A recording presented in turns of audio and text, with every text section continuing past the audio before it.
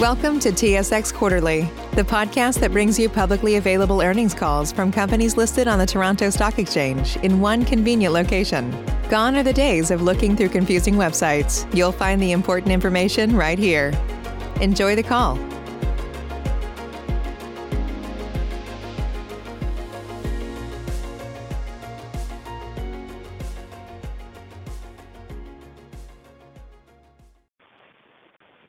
Good morning.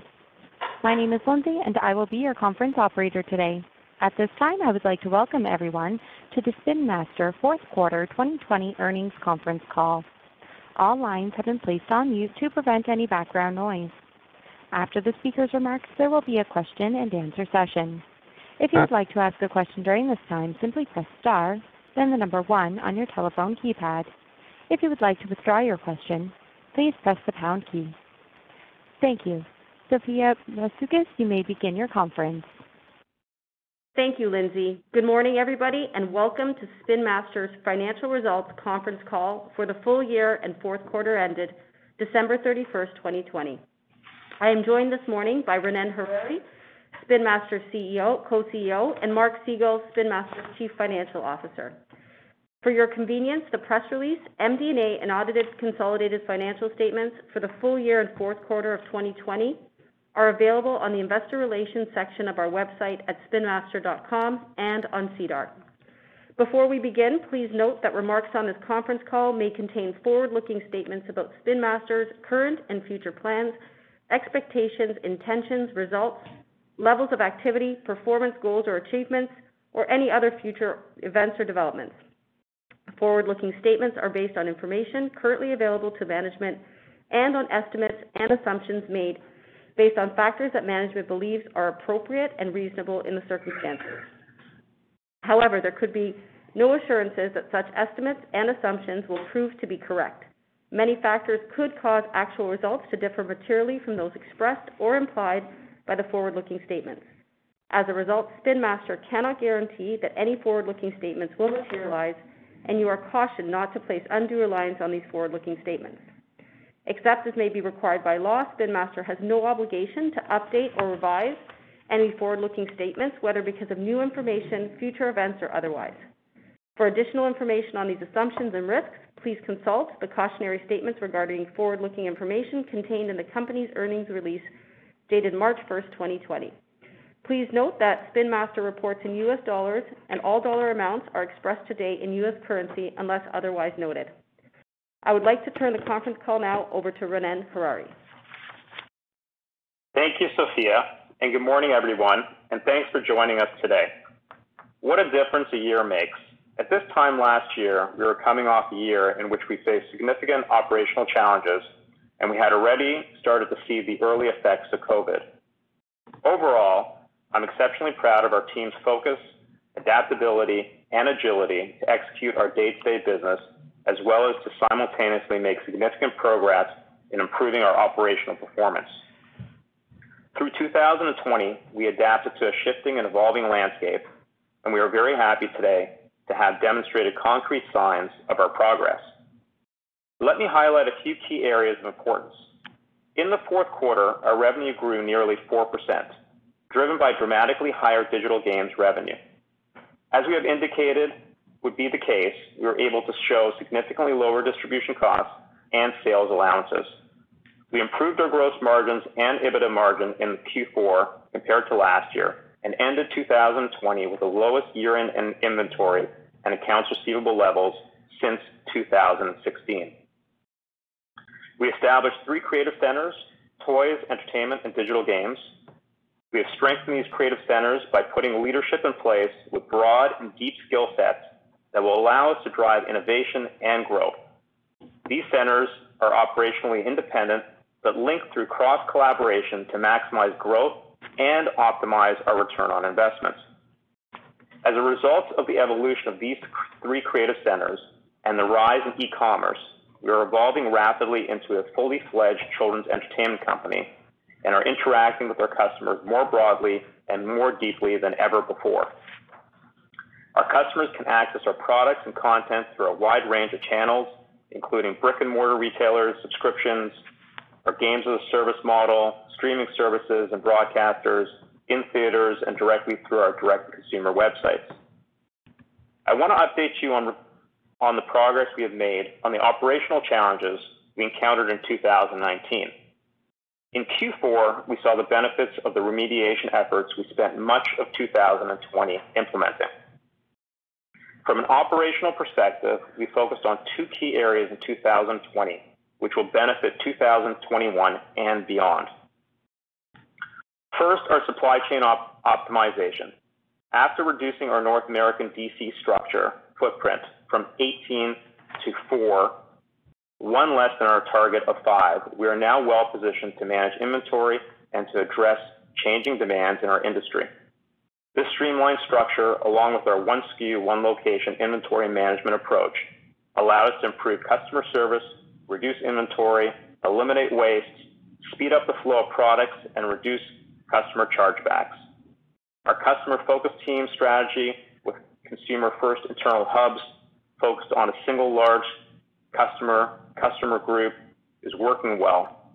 We're now performing at or better than the benchmark historical cost levels when you also consider the growth in European domestic sales since 2018. We are typically higher than North America. We intend to continue to improve further in 2021 and beyond. Secondly, we focused on process simplification and automation, and will continue to do this year and beyond, despite the significant progress made in 2020. The simplification and further automation of our business processes will increase efficiencies and drive cost improvements. We'll be focused more on data-driven insights, and we will aim to refine our systems to increase productivity. Overall, we believe that we have not only remediated the issues we have, but we are now in a stronger position operationally than we have ever been before. Looking at some of the factors that drove our revenue growth in the fourth quarter, one of the standout items was the performance of Toca Boca, our digital games business. Toca Life World is a game that regularly evolves with new content and play sets, as well as creator tools that allow kids to express themselves and personalize their experience. Playing digital games has become an integral part of children's lives, and this trend has intensified during the pandemic as kids turn to gaming and to connect and communicate with their friends. With kids spending more time at home and with parents being more flexible with screen time, we quadrupled our digital games revenue in Q4, primarily due to the growth of Toca Life World platform. Kids are playing games, videoing themselves, and streaming the videos onto platforms such as TikTok, Twitch, and YouTube for others to watch. Toca Boca has seen explosive growth in consumer engagement over the past year, and we believe that this major factor behind Toca Life World growth. We generated over 4 billion views to the Toca Boca hashtag on TikTok in 2020 and are at nearly 5 billion currently. We now have over 30 million monthly active users for Toca Life World. In total, the Toca Boca ecosystem currently has over 40 million monthly active users compared to approximately 19 million last year. In addition, we saw strong growth in our Sago Mini subscription business, where we had over 240,000 subscribers across Sago Mini World, Sago Mini School, and Sago Mini Box at the end of 2020, compared to just over 119,000 at the end of 2019. This large monthly active user and subscriber base is a tremendous asset for us to develop a direct relationship with consumers and to which can market and sell new digital games as we expand our product offerings. Socializing in the digital universe is one of the major trends that has emerged from the pandemic. In this emerging digital universe, kids can hang out in multiple locations and geographies and interact together. We are now working hard on our next digital game product launches, including Toca Days, a multiplayer game going live in Q4 2021, and we just launched a new Toca Boca subscription box program targeted at kids 5 to 9. Saga will focus on edutainment, a way for young kids to play and learn simultaneously, another area which grew extensively during the pandemic as parents sought to ensure their kids do not lag academically. I want to briefly discuss two brands in the Toy Creative Center, Kinetic Sand and Bakugan. One of the standout performances for the year was the Kinetic Sand brand. Kinetic Sand continues to solidify its status globally, but also increasingly in other markets. Its surging popularity and strong growth, paired with positive online reviews and extremely popular social media presence, has helped solidify the Kinetic Sand brand as a childhood activity compound in households around the world. For context, we have around 20 million social media views per day and have had over 14 billion total views. We are pleased with the response to the Bakugan franchise since its relaunch. Together with innovative toys, we have built a multi-channel content approach encompassing television, SVOD, video games, and YouTube. Bakugan toy sales were strong at the beginning of 2020, but slowed as the pandemic restricted social play for kids. Despite these restrictions, Bakugan still performed well in many countries, especially in Europe, including recently reaching #1 in its category in Germany. In 2020, we launched the second season of the TV show on Cartoon Network and Netflix, introducing a new theme and corresponding toy innovation. The second half of season 2 launched on Netflix in early February. This spring, we have had 2 additional drops on Netflix, with an hour-long special coming on March 15th and the launch of season 3 on April 15th. We're excited about growing and expanding the franchise in 2021, especially as we anticipate social play for kids significantly expanding. We are working on creating an all-new Bakugan experience in the world of Roblox to help further engage with fans by bringing Bakugan to life in the game. For the past few years, we observed the changing consumer content consumption patterns and have mobilized and established a multi-platform approach to content production within our entertainment creative centers to stay ahead of the curve. Telling stories and creating engaging and enduring characters that resonate with kids around the world is important to us, regardless of what screen they are watching. Our commitment to storytelling is working. Paw Patrol, currently in its 8th season, continues to be the #1 preschool show. Fans around the globe responded with excitement as we announced Spin Master's feature film debut with Paw Patrol the movie. The animated feature film, produced by Spin Master, includes a cast of world-famous voice and music characters and is scheduled to debut in the theaters in late August 2021, in association with Nickelodeon and distributed by Paramount. Late last year, we launched our first ever straight-to-streaming series with the Netflix original Mighty Express. We've taken a multifaceted approach to content creation for Mighty Express that includes a YouTube destination with short-form content, music videos, and character bios, as well as a mobile app to further engage kids. Spin Master has retained the rights to the distribution of the series outside of SVOD, including licensing of consumer products and the toy line.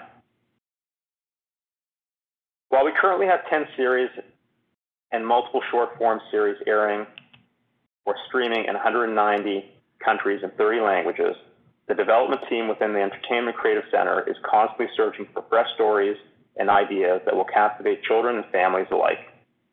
We are very proud that Spin Master is producing its first feature film, Paw Patrol the movie. The Entertainment Creative Center is building on the feature film strategy and will be bringing out other movies in the upcoming years. We also continue to partner with the best licensors to build their presence as a toy partner for high-profile brands. In addition to core franchises such as the Monster Jam with Feld Entertainment and DC Batman with Warner Brothers, we announced several new strategic toy license agreements in 2020, including Warner Brothers' Harry Potter and the Wizarding World, Feld Supercross, and Ride for League of Legends, all of which have scheduled toy launches in fall 2021. We are proud of the trust that these IP partners have shown us and look forward to creating and unveiling innovative toys for kids and fans around the world. Within the past year, the impact of the pandemic and its profound economic and social effects has significantly changed the mindset of the consumer. Consumers are increasingly comfortable in accepting online and e-commerce. E-commerce penetration and usage grew exponentially with strong nuances by region, and we believe that as more consumers have experienced the convenience associated with these platforms through the pandemic, e-commerce usage will continue to grow. Consumers are concerned about and focused on their family's mental health and well-being. The pandemic has had an undeniable effect on the state of mind of parents and kids alike. While in the beginning of the lockdown, parents were mostly focused on toys that would keep their kids busy, now they're increasingly interested in ways to bring their kids joy, relieve boredom, and bring specialness to an otherwise monotonous time. Toys, digital games, and entertainment are the perfect antidote to that monotony and continue to play an important role moving forward. Parents have a renewed focus on togetherness. Families are finding new ways to bond and stay busy. Co-viewing content between kids and parents has increased over COVID and is expected to carry on after lockdown. When social distancing restrictions subside, undoubtedly traffic will return in-store, but in-store behaviors and interactions will likely be different. Customers are hungry for new and different. Classics were a safe choice in 2020, but we expect consumers may shift to newness. This will allow Spin Master to lean into its strengths in innovative product development.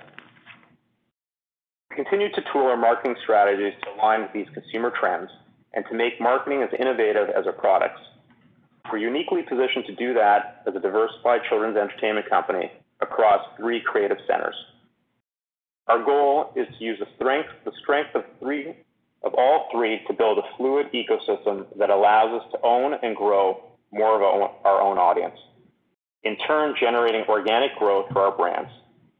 Digital now represents 50% of our marketing mix in the U.S., and we'll continue this mix into 2021.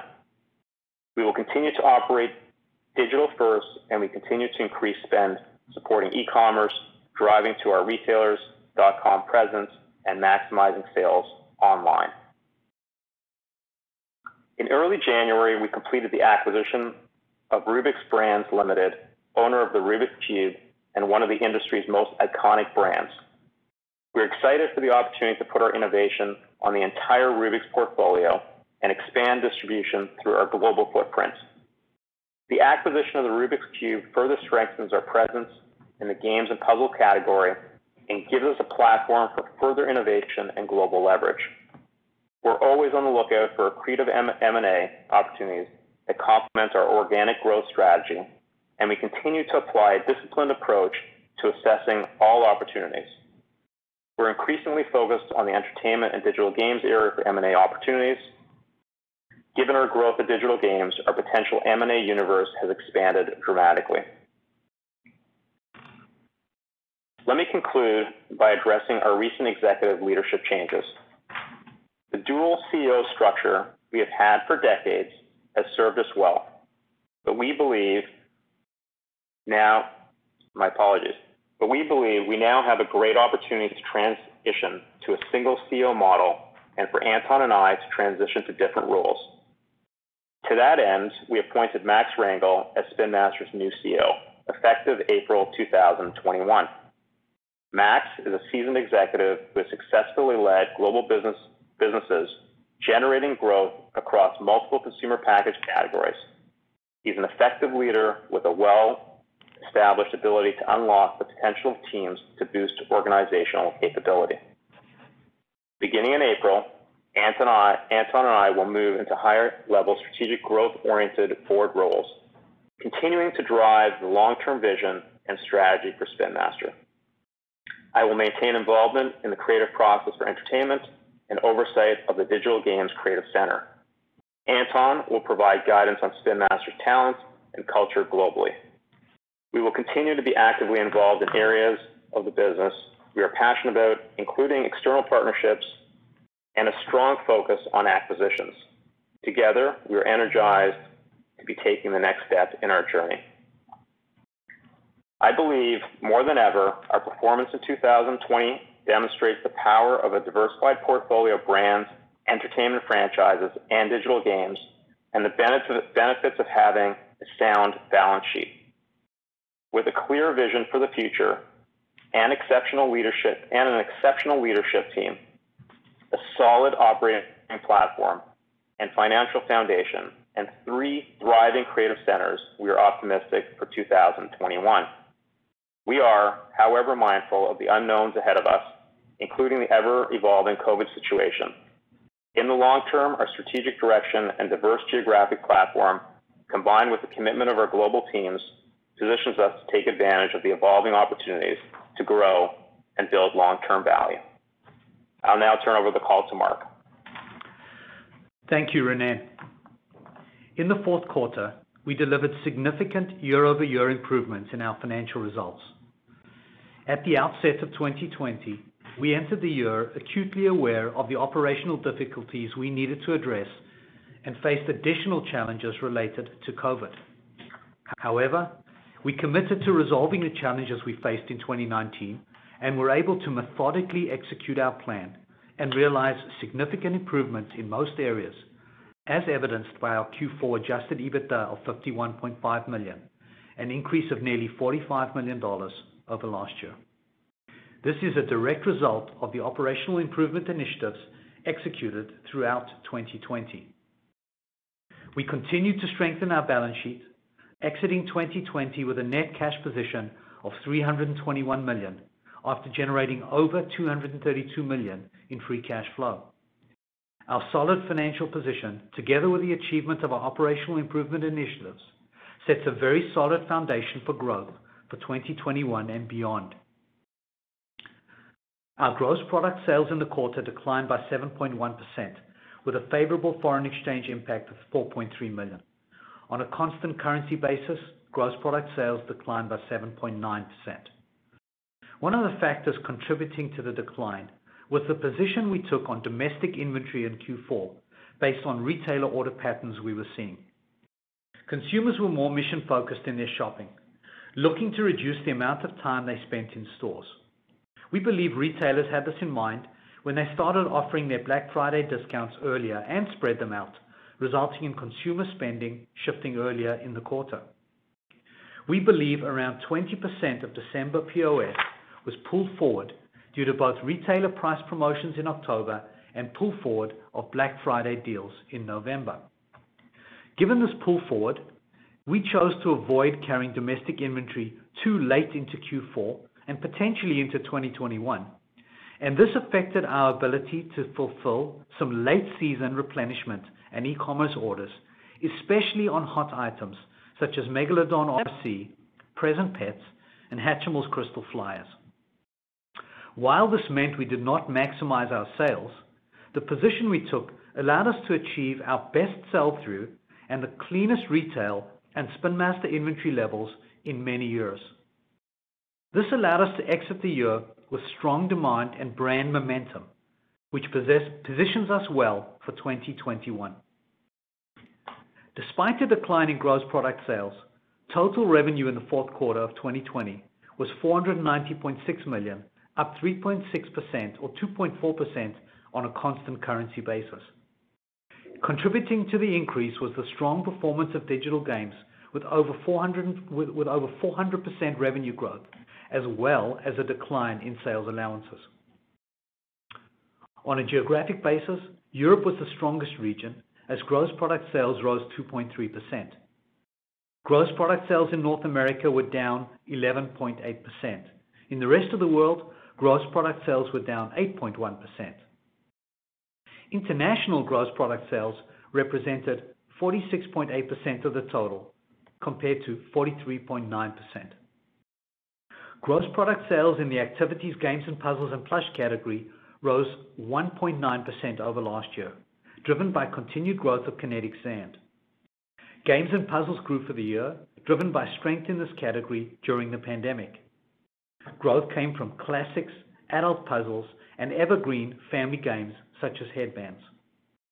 Offsetting this growth was declines in plush, which comprises Gund.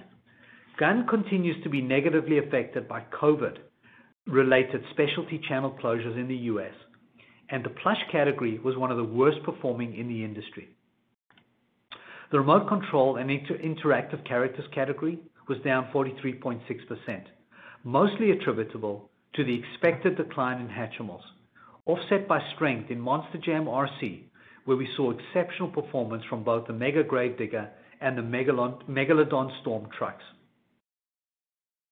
The boys action and construction category was up 1.8%, driven by sales of DC licensed products, Tech Deck and Present Pets, partly offset by declines in Bakugan, Dragons, and Boxer. Overall, we are very pleased with our performance with the DC line this year. Our preschool and girls segment grew by 1% in the fourth quarter, with higher Paw Patrol and Pre-Cool sales more than offsetting declines in other products. Paw Patrol showed strength in the quarter in Europe and the rest of the world. The Paw Patroller Dino Rescue was the standout item and won the Preschool Toy of the Year award. For 2021, we are excited about the upcoming Wizarding World Harry Potter Fantastic Beasts franchise license line in girls. Let's look more closely at POS. According to NPD, the toy categories that performed best were building sets, outdoor sport toys, and games and puzzles. Our global POS in Q4 was up 5%, compared to 7% for the industry. In Q4, our global POS ex the US was up 8%, compared to 3% for the industry. This highlights the strength of our international platform, especially in Europe, where we performed very strongly, growing 9% in Q4 compared to 2% for the industry. We performed extremely well in key markets such as the UK, France, and Germany. In the US, POS was flat for Q4 compared to a 13% increase for the industry. For the full year, global POS increased 9%, in line with the industry's 10%. Excluding the US, our global POS in 2020 was up 9% compared to 6% for the industry. For the full year, our US POS was up 8% compared to 16% for the industry. The primary driver of our relatively weaker US performance compared to the industry was the significant growth the industry saw in categories such as outdoor, fashion dolls, role play, and building sets, where we have a relatively insignificant presence. If one isolates the NPD categories in the US, where Spin Master has more than $10 million in sales, our US POS grew 11% compared to 7% for the industry. Looking at some key brands in the US, we saw higher POS in both Q4 and 2020 for Kinetic Sand, Bakugan, Monster Jam, and the games portfolio. On a full year basis, POS increases for these brands were strong double digits, and in the case of Kinetic Sand, POS was up nearly 100%. Turning to Paw Patrol, globally POS was up 4% for 2020. Excluding the US, global Paw Patrol POS grew 15% for 2020 and showed strong POS growth in most regions. In the US, POS for Paw Patrol declined 8% in Q4 and 6% for 2020. This decline was primarily driven by the very strong performance of higher price point Paw Patrol items such as the Dino Patroller, offset by the reduction in POS for items with price points under $10, which lend themselves more to in-store impulse purchases and declined during the pandemic. Current global POS is solidly up 14%, while US POS year-to-date is up 13%. Current POS on Paw Patrol is very strong. In the US, POS is now up over 18% year-to-date and 24% globally year-to-date. Kinetic Sand is up just under 50% currently, and Batman is up 30%. We expect Paw to respond very well to new content in 2021, including our movie launch in August. From a channel perspective, the shift to e-commerce continued. In those markets where we sell directly, Our e-commerce penetration was over 30% in 2020 and even higher in certain markets in Europe. For 2021, we're continuing to expand our e-commerce focus with our customers globally, as well as through major retailer marketplaces. Turning back to the P&L, a significant contributor to our revenue growth and improved margin in the quarter was the decrease in our sales allowances. Sales allowances for the quarter declined to 15.1% of gross product sales, compared to 19.8% last year. This is the lowest level of sales allowances we have seen in the fourth quarter since 2016.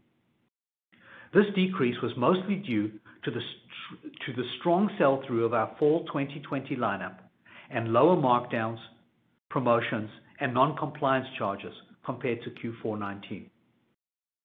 The improvement in sales allowances was most pronounced in North America, where we experienced significant logistics and warehouse issues, and came as a direct result of the steps we took to address these operational challenges throughout 2020. Furthermore, the significant improvements were made despite a relative increase in our sales in Europe, which typically has higher sales allowance rates. Another important contributor to revenue growth and improved gross margin was the increase in other revenue, which grew $24.4 million, or 76.5%, to $56.3 million. This quarter, we provided further details on the primary components of other revenue, digital games revenue, and entertainment and licensing revenue in our financial statements and MD&A. Other revenue growth was largely attributable to the 405% increase in digital games revenue to $31.8 million, primarily from in-app purchases in Toca Life World and growth in the Sago Mini subscription platforms. Entertainment and licensing revenue was $24.5 million for the quarter, down 4.3%. Gross profit for the quarter was $241 million, or 49.1% of total revenue, compared to $226.1 million, or 47.8% of total revenue last year.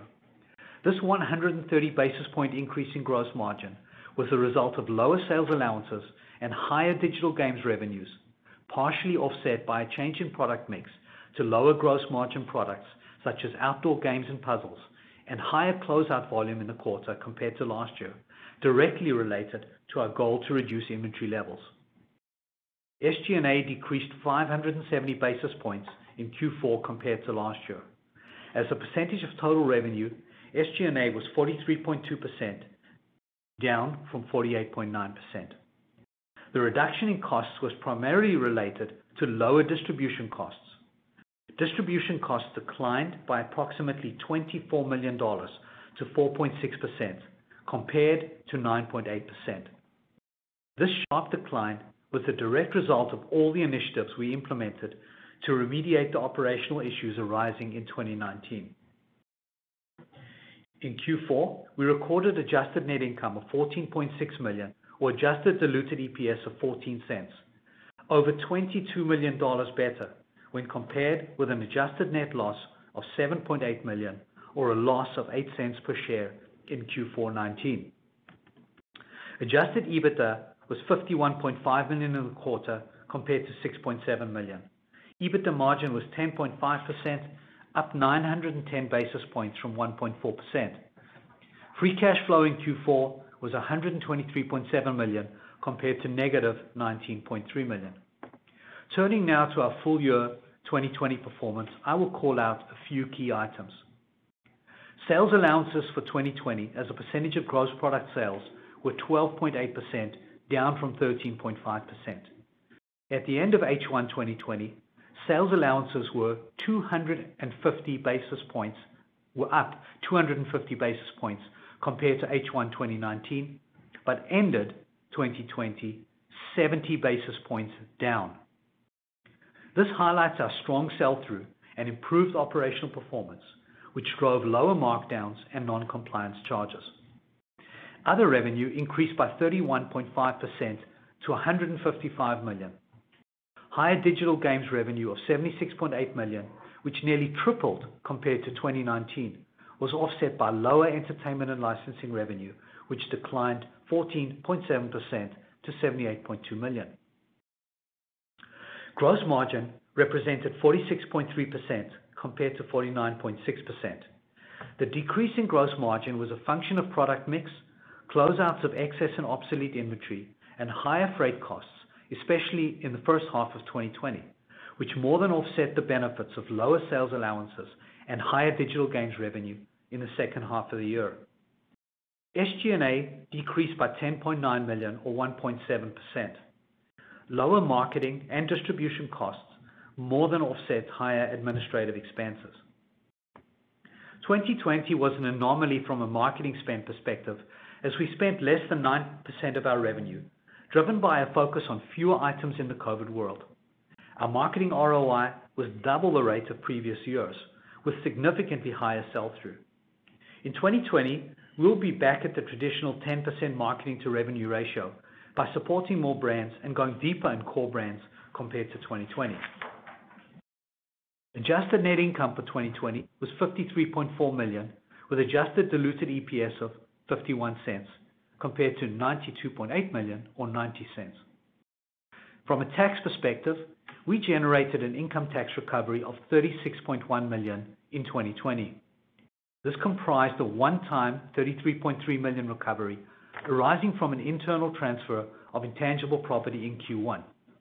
Excluding this one-time recovery, the effective income tax rate for 2020 was negative 29.8%, compared to 24.4% in 2019, driven by jurisdictions where pre-tax income or losses arose, which generated a net tax benefit of approximately $2.8 million in 2020.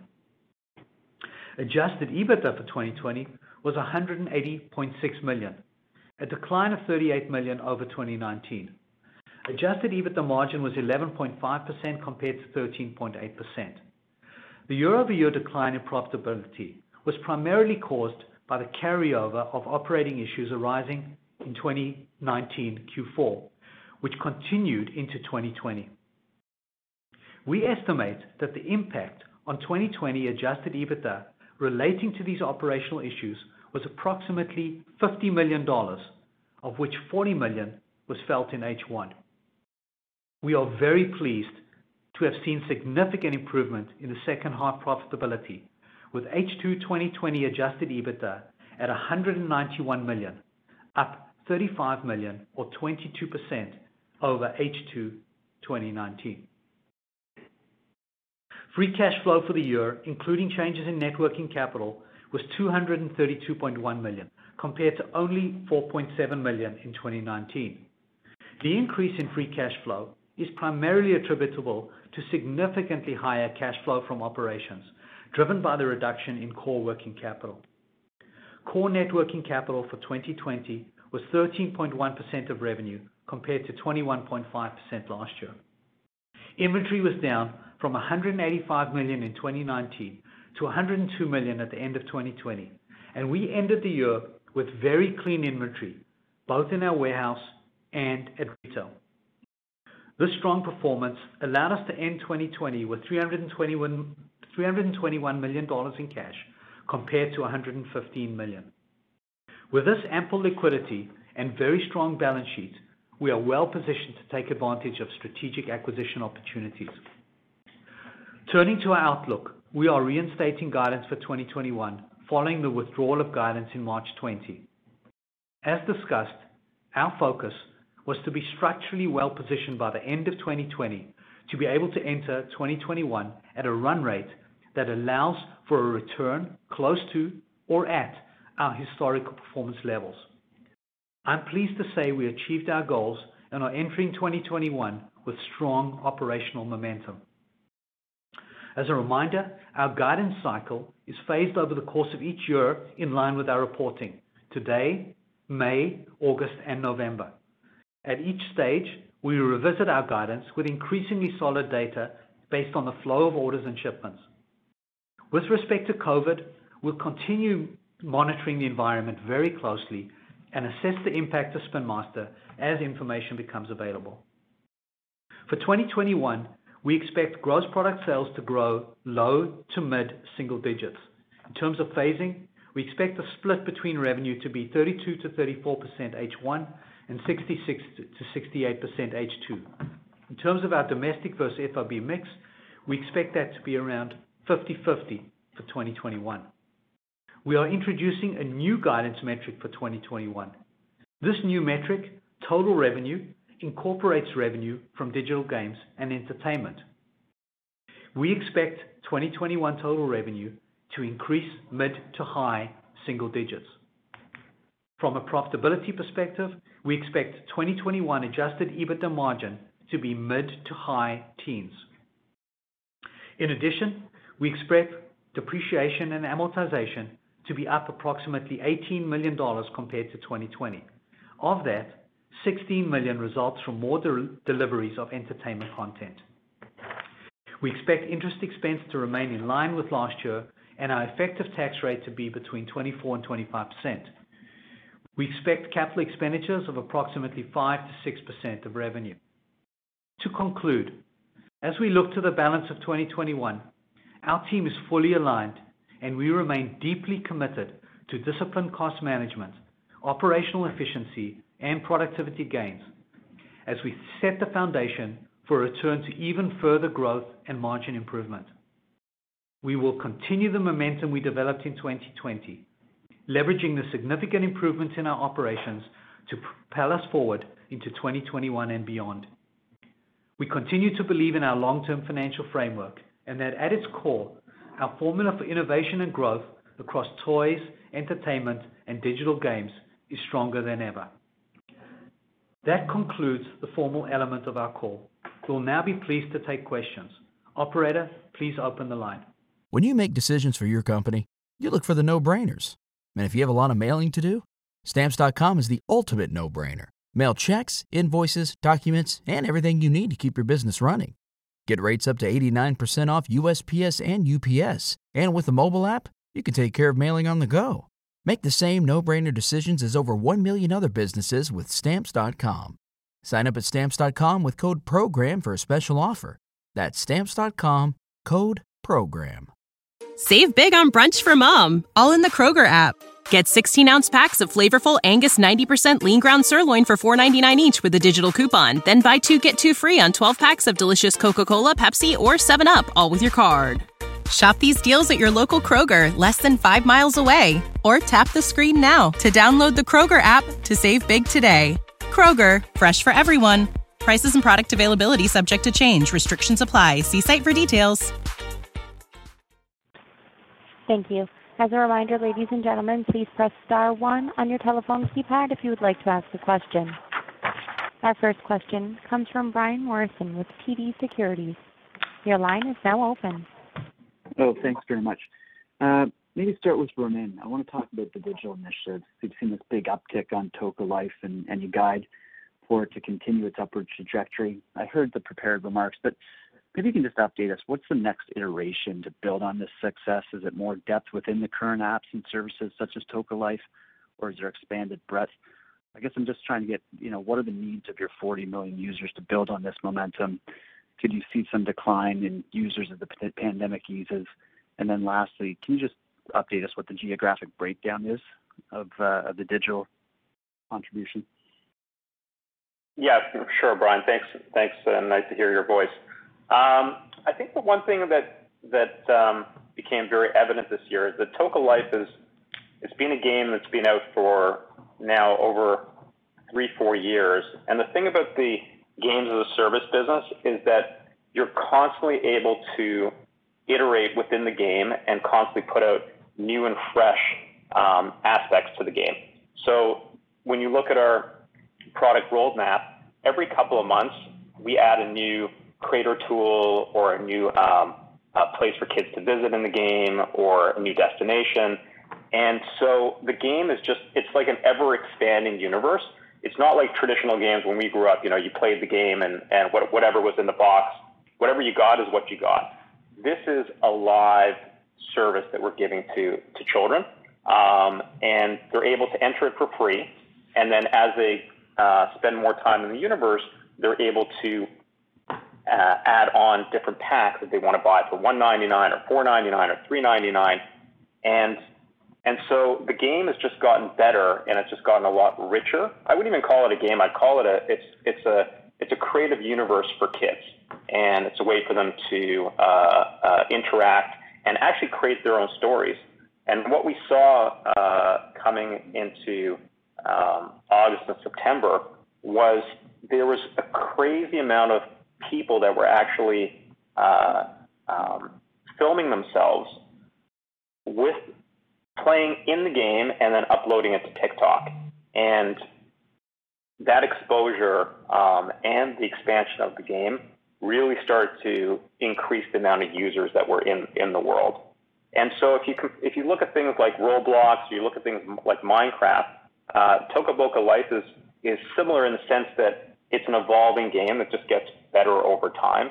And so that's what the team is constantly looking to do, is bring out freshness and newness within that universe and within the game.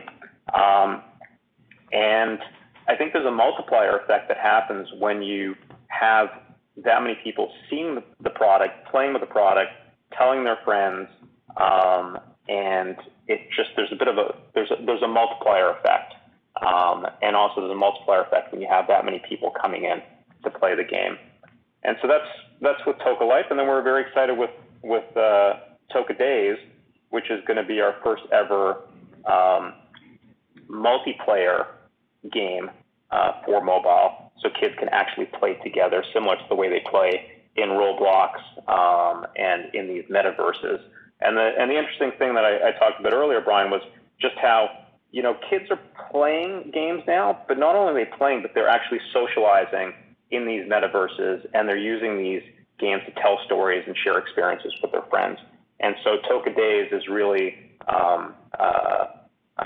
our way to enter into this whole social way that kids are actually interacting today, and doing it in our own Toca Boca way. And then the last thing is that, the nice thing is that it's very hard to launch games and to get audience today, but once you have a large user base, it's kind of like a moat, and so at least you're able to get trial for your games like Toca Days.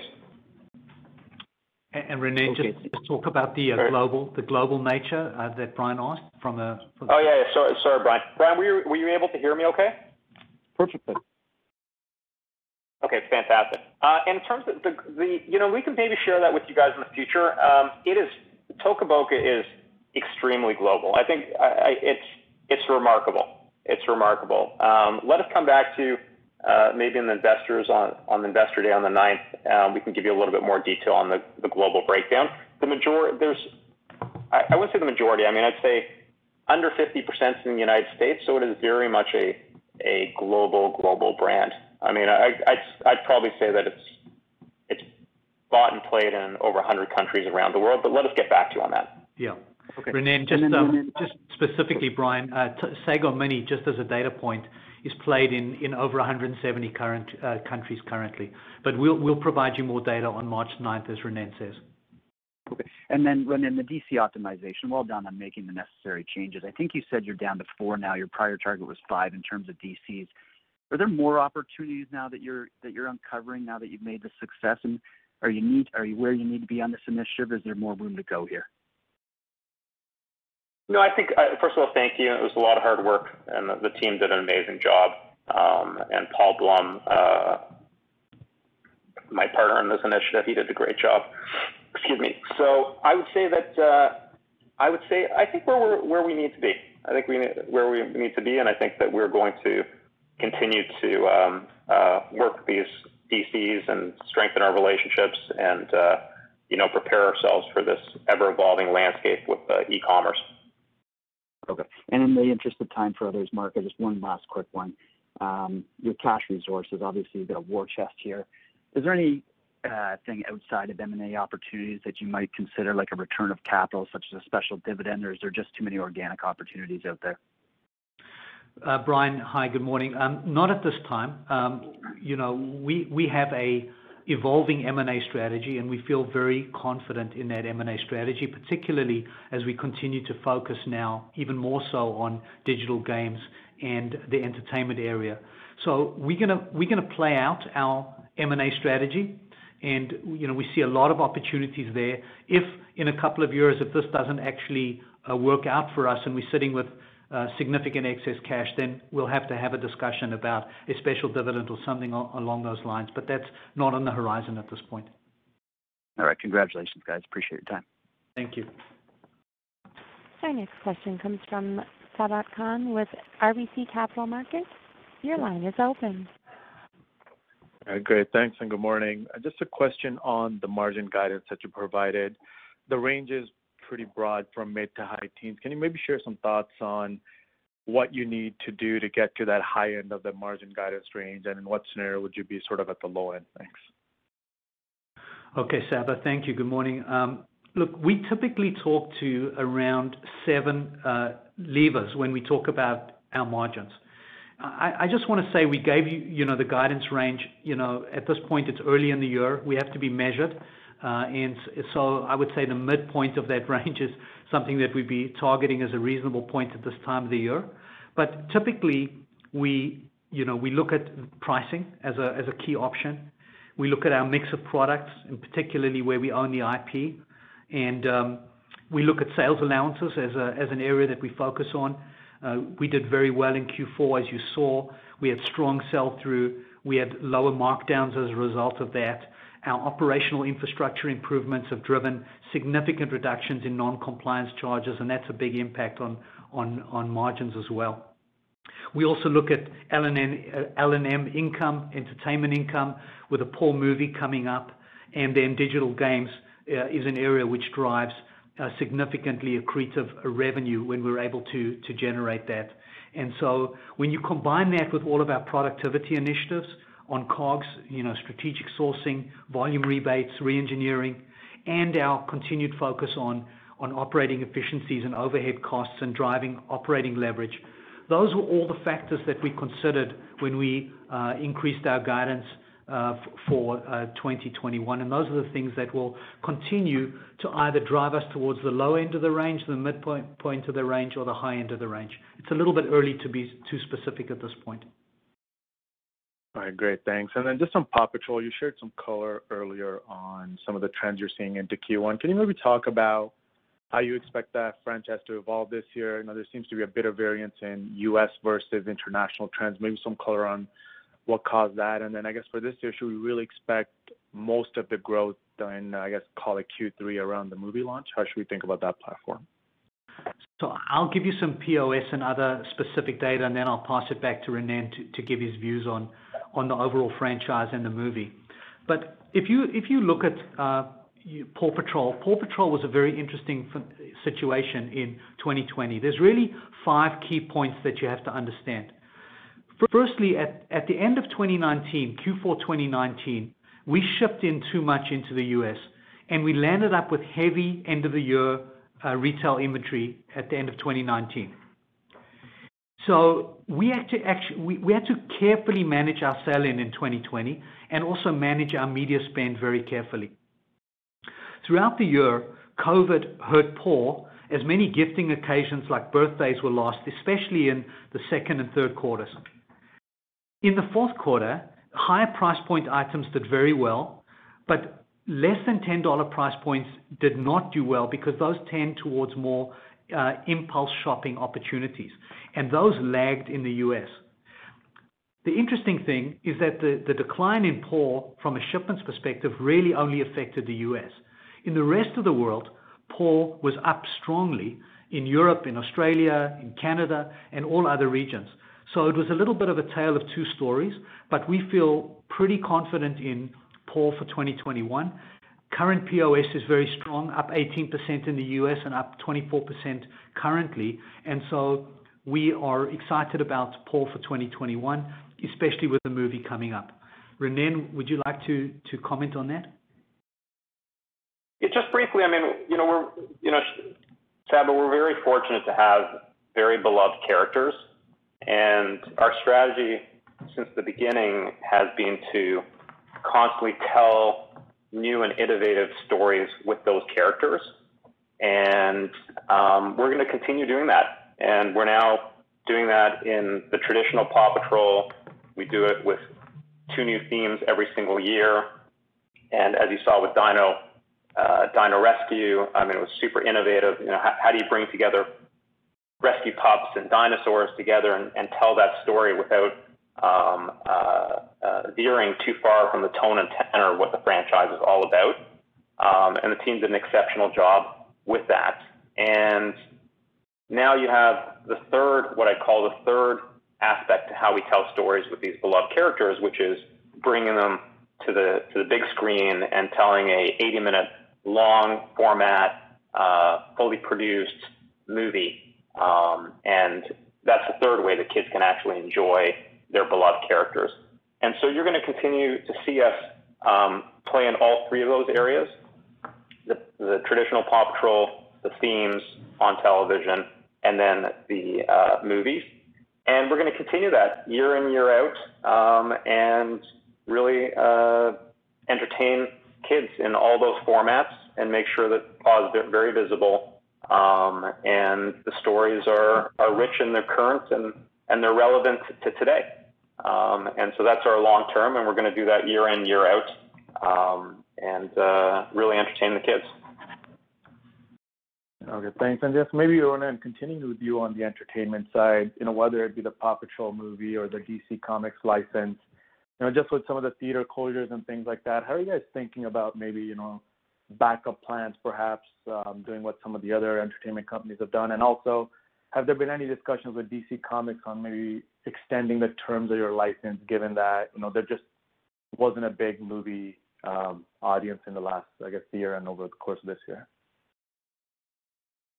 Yeah, I mean, we started this relationship with DC, and I think that everybody's very happy with the results, very happy with the POS and the total sales.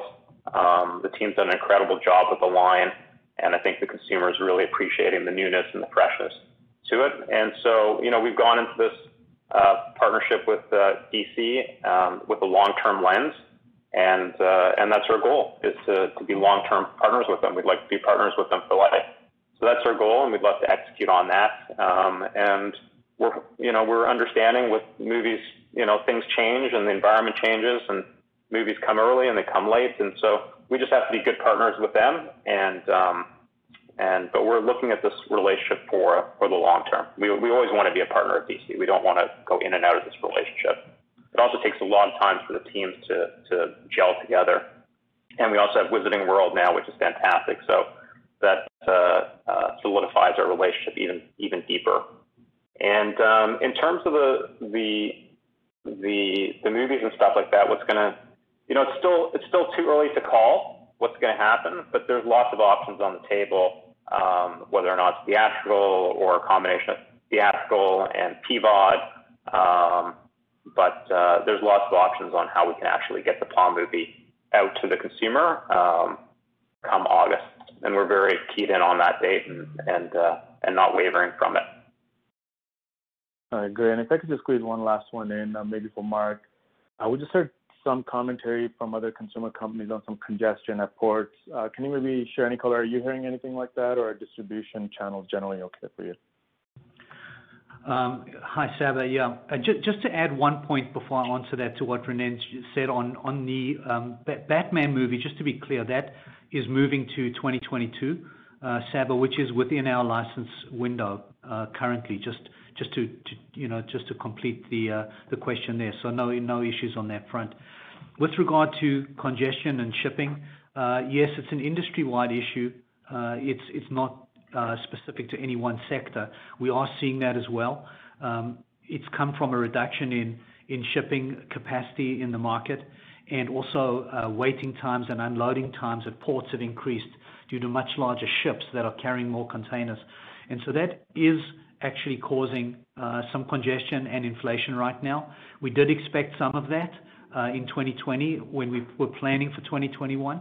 But to the extent that it continues for the rest of the year, there might be some impact on margins for us and for everyone else, because the rates are up right now around 20% compared to where they were about 6 or 8 months ago.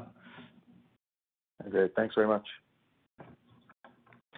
Our next question comes from Adam Shine with National Bank Financial. Your line is now open.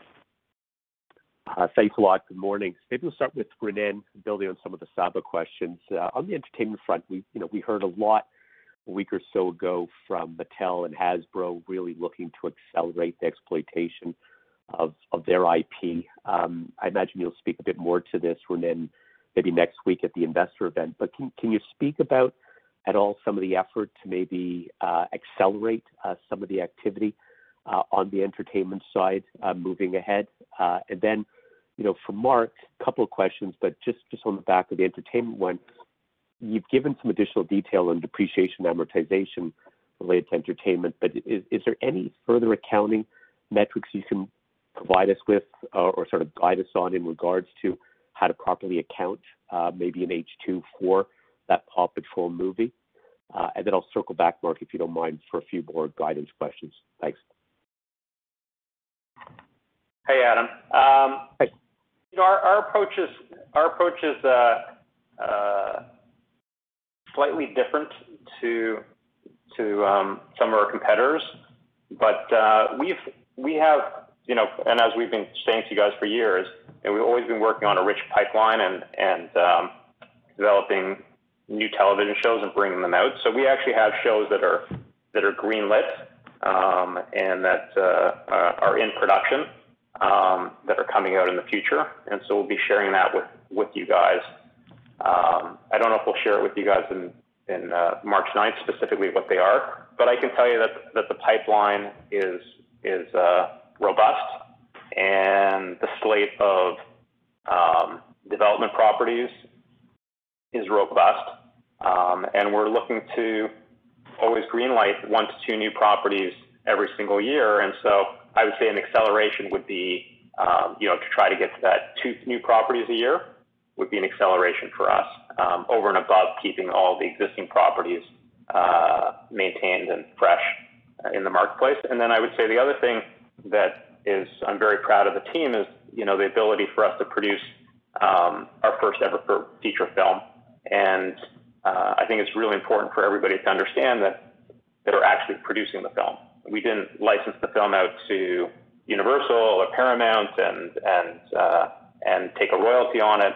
Our team internally in Toronto produced the films. We hired the writers, we hired the directors, we casted, we did the whole casting with all that amazing voice talent for Paw Patrol. We got the stars.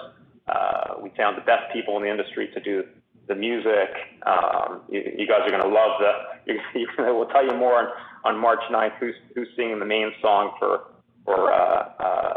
the movie. So the team's really proud of them to actually go to a different aspect of storytelling and produce a full animated feature film. And so in terms of increasing our output, you will see more films coming from Spin Master in the future. And I think that gives us a whole new way to actually entertain kids, which we've never had before in the past. And that gives us it's an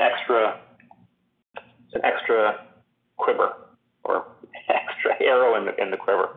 So I think that's more about I wouldn't call it acceleration. I would say more consistency, and also now diversity in how we can actually. Okay, thank you. Adam, in terms of your question around accounting for the movie, just in general, if you recall, when we actually produce entertainment content, what we do is we capitalize it, and it sits on our balance sheet until we deliver it, and then we amortize it. Up until this point, we've only done TV shows, and we deliver those TV shows, in episodes, and we amortize proportionately. There's no real difference as it relates to the movie, except that it's more condensed in the sense that there's one delivery as opposed to 26 episodes of delivery. So we've been capitalizing the costs of the production onto our balance sheet, and then when we deliver it, we will amortize that. And then in addition to that, we'll have receipts from the movie in terms of our deal with Paramount. We'll also have licensing and merchandising income that flows in. We'll have toy sales, obviously, that will continue to go in. And most of that will actually happen in Q3. And so what I'm going to suggest we do is that maybe Sophia can work with you offline together with you and all your, all the other analysts to make sure that your models accurately reflect what's going to be happening in Q3 as it relates to the accounting. But that's the principle in general. Great. And then just in terms of some of the guidance elements, I mean, with the marketing spend moving up, towards 10%, as you alluded to, Mark, it sort of speaks to the fact that, there's going to be some, let's call it, efficiencies elsewhere in the mix. We know that distribution, as you called out, $50 million of additional spend in 2020. So maybe I'll push you a little bit on that. Is that a metric per revenue that ultimately is destined to go back, towards the 2018 level where we go, to 4% or maybe even lower? And then as well, when I think about, the other key lever, notwithstanding some of the other 7 levers you sort of hinted at before, but the other lever being gross profit, with some of the benefits you alluded to coming out of other revenue, by implication, gross profit margin, I'm not going to say has to, but it certainly looks very likely to get back to 50% at a minimum. And I don't know if you want to further qualify that. Are we ultimately moving back to a level of gross margin that, can push, a point or two above 50%? Thanks. Yeah. Okay, so Adam, I mean, the short answer is yes. I mean, that's definitely a level that we've achieved in the past and that we want to meet and beat. So the gross margins that we've seen in the 40s are not numbers that we're happy with or satisfied with in any way. And so we want to be at 50% or even higher, and that is going to be a big driver of increased profitability in 2021. In addition, we see our distribution costs coming down. We're entering with a strong run rate, and we feel very comfortable about our distribution infrastructure. It will tick up a little bit compared to 2018, for example, because we do have a higher European footprint, and the costs in Europe are a little bit more. So we will see some mix shifts happening in distribution. In the case of marketing at 10%, we see us driving a stronger ROI on that 10% than we have in the past. If you look at what we did in 2020, we spent less, but we actually generated a very strong ROI, and we've retooled our marketing group, and we're much more nimble, much more agile now, much more able to move more quickly and drive spend to where it needs to go. And so we're comfortable that at the 10% level, we'll drive even better sell-through and better results. In terms of the other costs, we'll obviously be watching our admin costs very carefully, trying to drive as much operating leverage as we can. Product development costs will stay at around 2% of revenue, no major change. And then you've got the selling costs, which are purely variable and are driven off of our mix and licensing mix. So I don't see any major changes on those fronts. But hopefully between higher gross margin and all the other factors I mentioned, we'll be able to get our adjusted EBITDA margins back to where we were historically and hopefully even better as the years progress. And if I may, just on admin, because you did bring it up, I guess it ticked up a little bit higher in 2020. Certainly, it looked as though there were some consultancy fees that helped elevate that at a minimum in the Q4. Is that something that we're likely to see more of, or that was just a function of some of the retooling in regards to the reorg that Ronen sort of spoke about, and perhaps, I don't know, anything related to resolving some of those remediation issues? Adam, we are investing in people to drive further growth, but we're also looking at operating leverage. We have a significant ability to grow our sales footprint without adding any additional people, particularly in our 28 offices around the world. The one thing to keep in mind in 2020 was the approximately $6 million legal settlement that is sitting in admin costs, which was added back for adjusted EBITDA, but is sitting in those costs, and some incremental recruiting and consulting costs that we incurred in 2020, which will not be repeating in 2021. So overall, I'm comfortable that our admin costs are within the range that we need them to be. And as I said to you, we continue to focus on driving as much leverage as we can. Great. Thank you for that. Our next question comes from Jamie Katz with Morningstar. Your line is open. Hi, good morning. I'm hoping you guys can help us think about capital demands of the business and how that might trend over time. So I think when we look at CapEx, it obviously bumps up pretty significantly, but as we think longer out, what sort of level should we think about is really required to protect the company's competitive position? Good morning, Jamie. Typically we've guided to around 5 to 6% of revenue for CapEx. About 2/3 of that relates to entertainment, and the remaining 1/3 relates to toy and digital gaming, most of it being toy. I would say to you that's a reasonable level for 2021. Looking forward, that might tick up towards the 6% level more consistently. As we grow our entertainment footprint, we'll spend more on CapEx. Our tooling for the toy business won't change dramatically, but what we are starting to see is as our digital games business grows, we are investing more into digital games, and so there might be increased spend on digital games driving a slightly higher CapEx rate. But I think for your models for 2021, stay with 5 to 6%, and then in the longer term, maybe trending more towards the upper end of that range.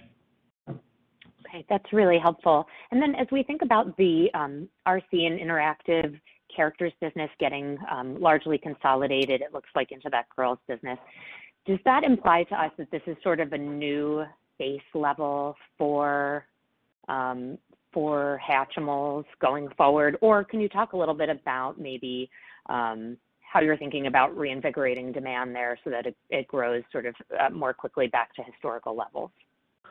Well, just keep in mind, we've seen a major unwind in Hatchimals over the last 2 years from the levels that we saw in 2018. In 2019, if you remember, Hatchimals was down over $230 million. In 2020, it was down another $70 million, and that dragged down the RC category quite significantly, and our overall sales for that matter. But we see Hatchimals at a level now where any further decrease will not be material to our overall business numbers. And we're continuing to focus on building the line, both the low price point and high price point. Hatchimals Crystal Flyers did very well in 2020. It was sold out. We actually were out of stock and we couldn't get enough. But it's still a meaningful part of our business, but certainly not to the levels that it used to be before. Renan, would you like to add anything to that? No, I think that's fine. Thank you. Our next question comes from George Doumet with Scotiabank. Your line is open. Yeah, good morning, and congrats on a strong quarter. I had two questions I wanted to ask you guys about GPS guide of low to mid-single digits. Just wondering, within that guide, is there anything embedded for outperformance or underperformance within our toy segments, or do you see that as pretty homogeneous? Good morning, George. When you say outperformance, just clarify specifically what you mean, please.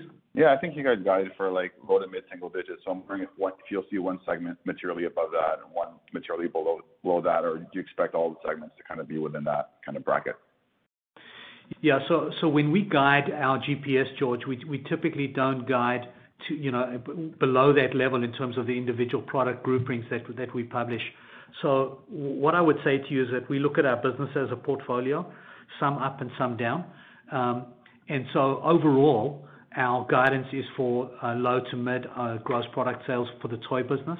And there will be things that go up and there will be things that go down, and that's just the nature of the industry that we're in. But that's on a blended basis, portfolio basis, the way that we see the business moving for 2021. Okay, and it was a pretty impressive working capital reversal in the quarter. Can you talk to that a little bit in terms of kind of the inventory levels, and how should we think of that moving into 2021?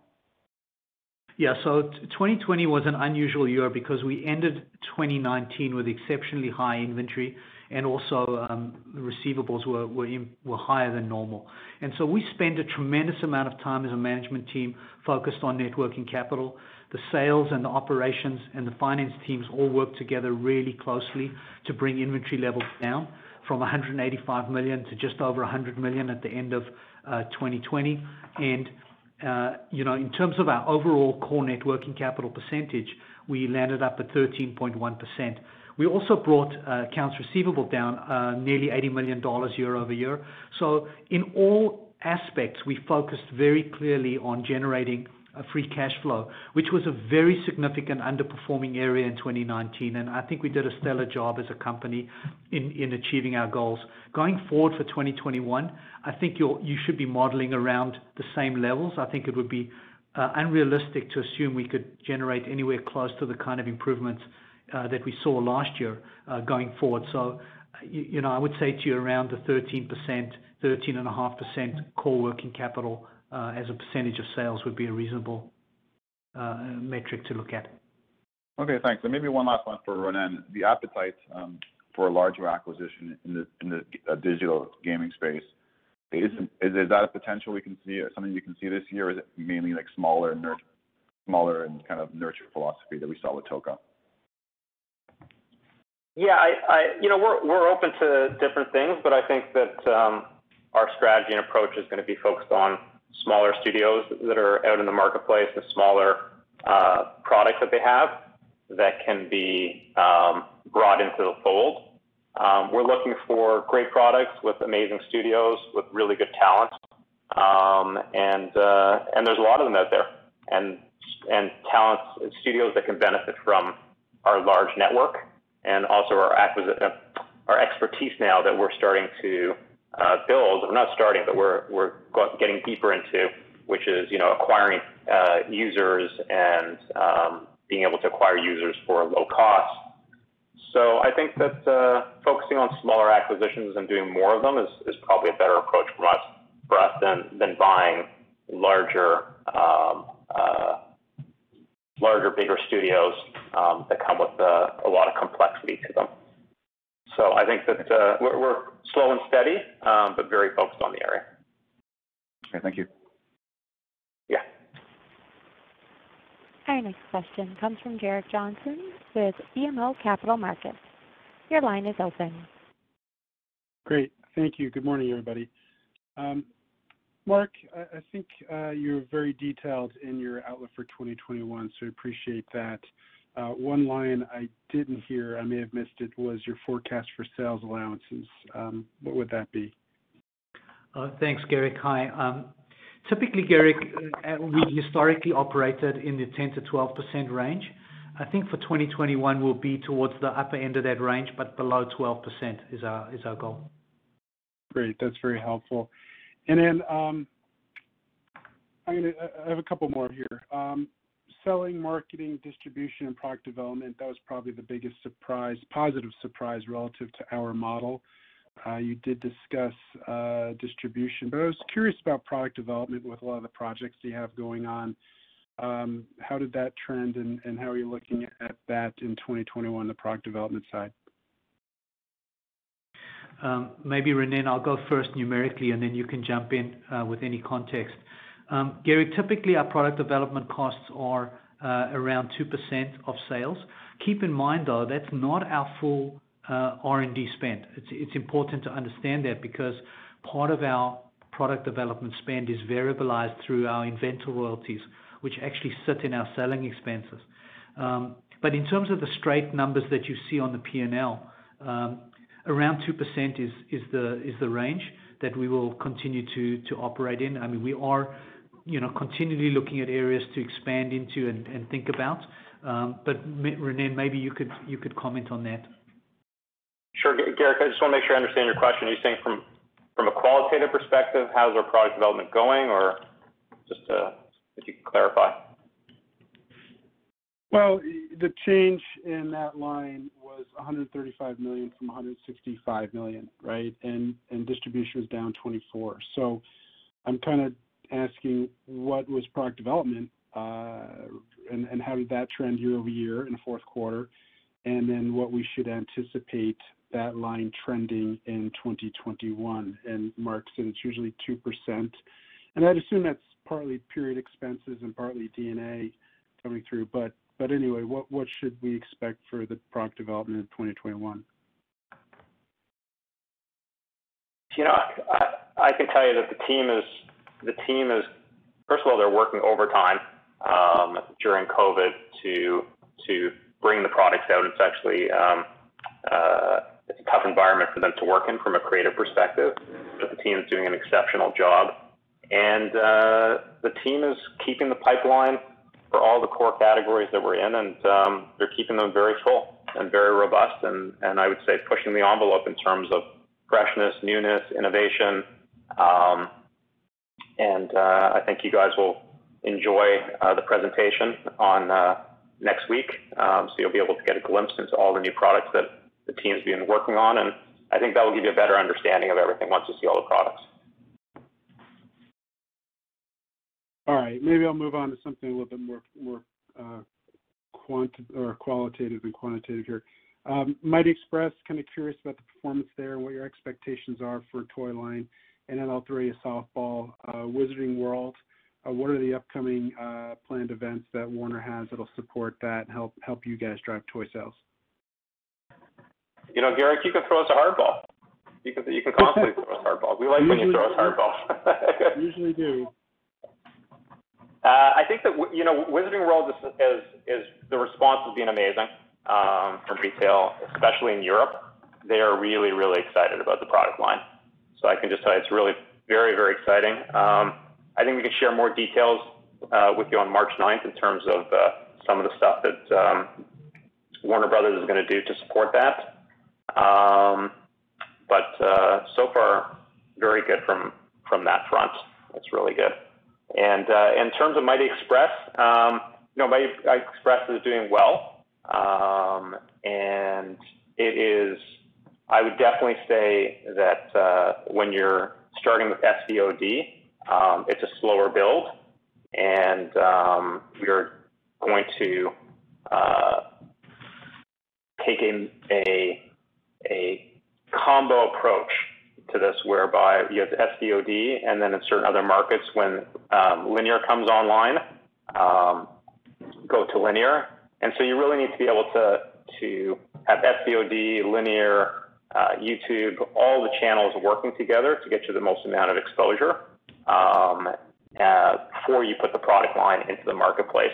And so we're constantly looking at awareness levels and to make sure that the awareness levels the awareness levels are at the point when it's appropriate and there's enough awareness to put the product into the marketplace. And so that's the key thing that we're focused on, is building up awareness and then putting the product into the marketplace, and not doing things based on old ways of thinking, because everything has changed so much. So we're being very particular and measured when we actually go out and put the toys into the marketplace, plus our other licensed and merchandising partners. But I'd say the show has been well received, and we continue to drop new seasons into Netflix, and the awareness is building. But we're taking, I would say like this, is that it's going to take longer than your traditional preschool approach, just because of the dislocation between linear and SVOD in 2021 in this current state of the market. Yeah, okay. And then, sorry, I do have one more quantitative question from Mark. Input costs, how they're going to affect you this year, because, you know, Mattel called out 200 basis points of gross margin hit from input costs, and they're the only ones. You know, no other toy company has brought that up. Even little old Jack specific is saying they're not seeing anything. So what are you seeing on input costs? Because, you know, if Mattel is seeing 200 basis points, I think there's got to be something out there. So what's your comment on that? Garrick, hi. Yeah, we are seeing some emerging signs of some input cost increases in Asia.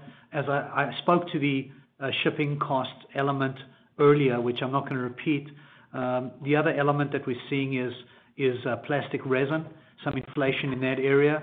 But the point is that at this point, we don't know if it's sustainable for the full part of the year, and you know, our suppliers have purchased fairly significant quantities in advance based on the orders that we've given them.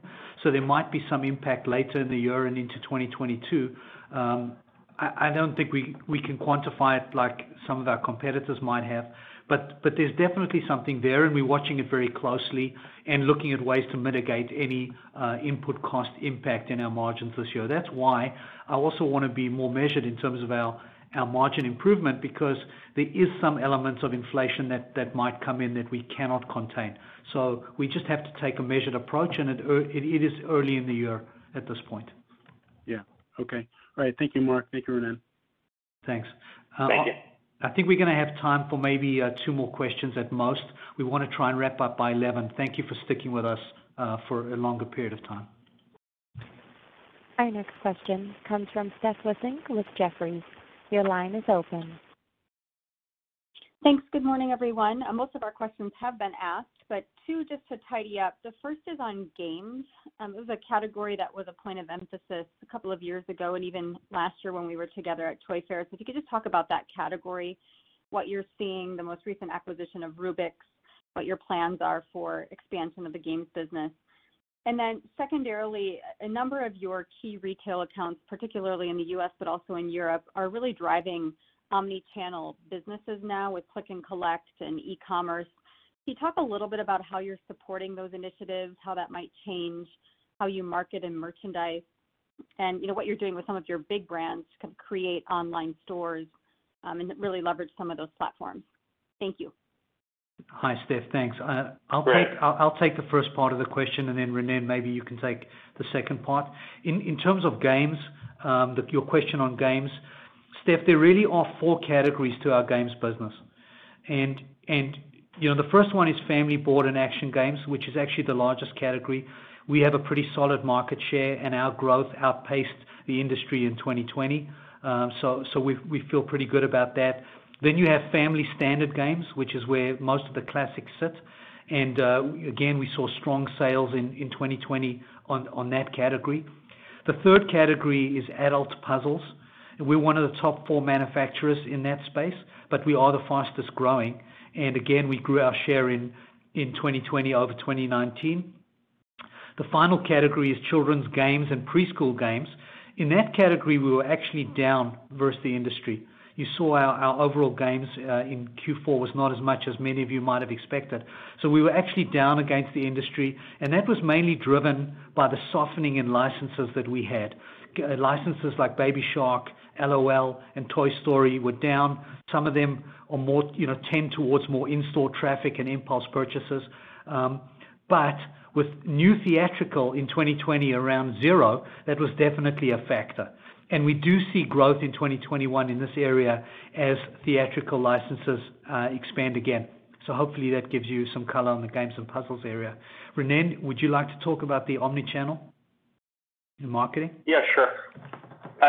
Steph, it's unbelievable because, you must have been listening into our board meeting yesterday because half the board meeting was on this topic. It's unbelievable what's happened in the marketplace. COVID has definitely accelerated everything. And it's amazing to see each retailer, especially the large ones like Target and Walmart, each react in their own, nuanced way. And I can just tell you that our teams are really focused on this change in the way the consumer is shopping, and making sure that we're going to market effectively and looking even internally how we're actually organized structurally with our teams and the competencies and capabilities that you really need to be able to win and really connect with the consumer in this digital shopping space. And it's interesting because for us, the omni-channel is just means it's everything. It's digital, it's retail, it's foot traffic. And so we're very focused on it. We're very focused with each large retailer to bring out unique programs and everything from looking at everything data leakage to the search and making sure that we're relevant, and we're very focused on it. I think that on March 9th, we can actually, when Laura presents, she can give you a closer look at what we're doing from a marketing perspective. on some of our larger brands to answer your question on that. But we can give you a deeper dive on how we're doing it, if that's okay. It is. Thank you. Looking forward to next week. Yeah. Thanks, Steph. Yeah, looking forward to seeing you too. Let's make this last question, operator, please. Our last question comes from Martin Landry with Stifel. Your line is open. Hi, good morning, guys. Just a quick follow-up on the acquisition front. You have a rising cash balance that gives you increased flexibility, and Ronen, it seems that it will be a focus of you and Anton in 2021 and onwards. So just wondering if you could talk a little bit about what would be the sweet spot in terms of size for you for acquisitions.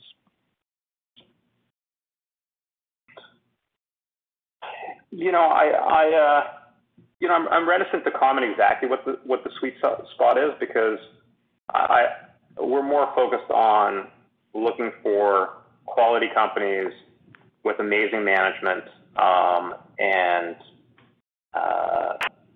focused on that. And the size is obviously we have an approach of, we like to do measured small to medium-sized acquisitions, and we think that's more of a strategic approach for us.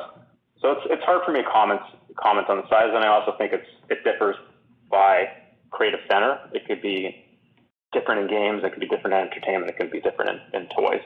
So I wouldn't want to pigeonhole us in any dollar amount.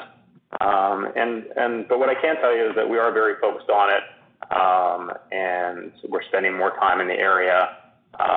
We're casting the net wider. We're going deeper into each vertical, each creative center, looking at new media, looking at games, obviously toys, traditional toys, looking for tuck-in acquisitions, certain assets like the Rubik's Expander Games business, other things for the activities part of our business.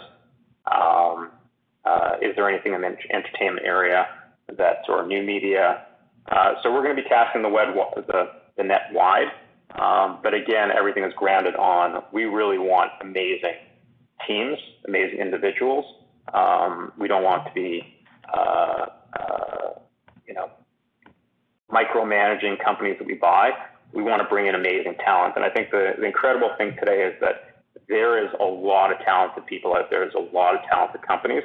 And I think there's a lot of people that want to join Spin Master and join the journey of what we're doing.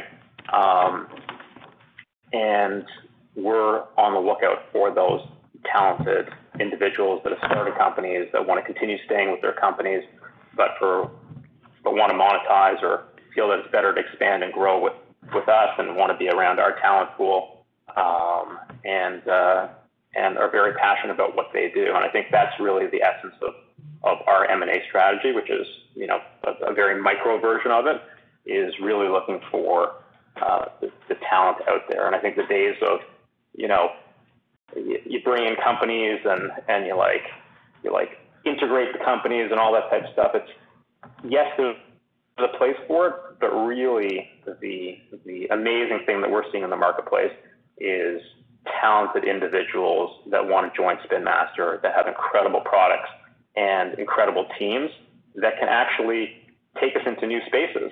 So when you look at Toca Boca and Sago Mini, that is really one of the classic acquisitions models that we'd like to actually emulate with amazing teams in creative new spaces.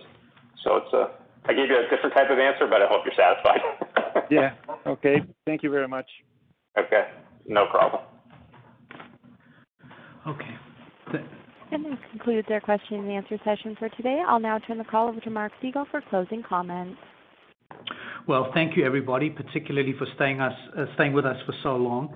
As always, Sophia and I are available to answer any follow-up questions, and we look forward to talking to you on the 9th for our Investor and Analyst Day and talking more about our product lines and our strategy.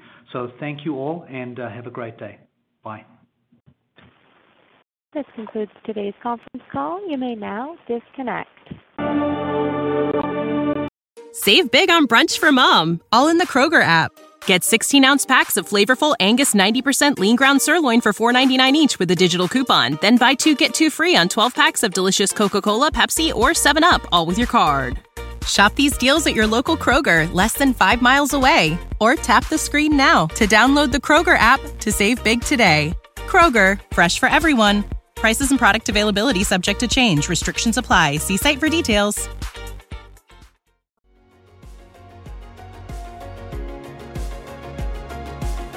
Thank you for listening to TSX Quarterly. If you enjoyed the cast, remember to leave a good rating. And remember, for any additional inquiries, please consult the company's investor relations section on their website. See you next time.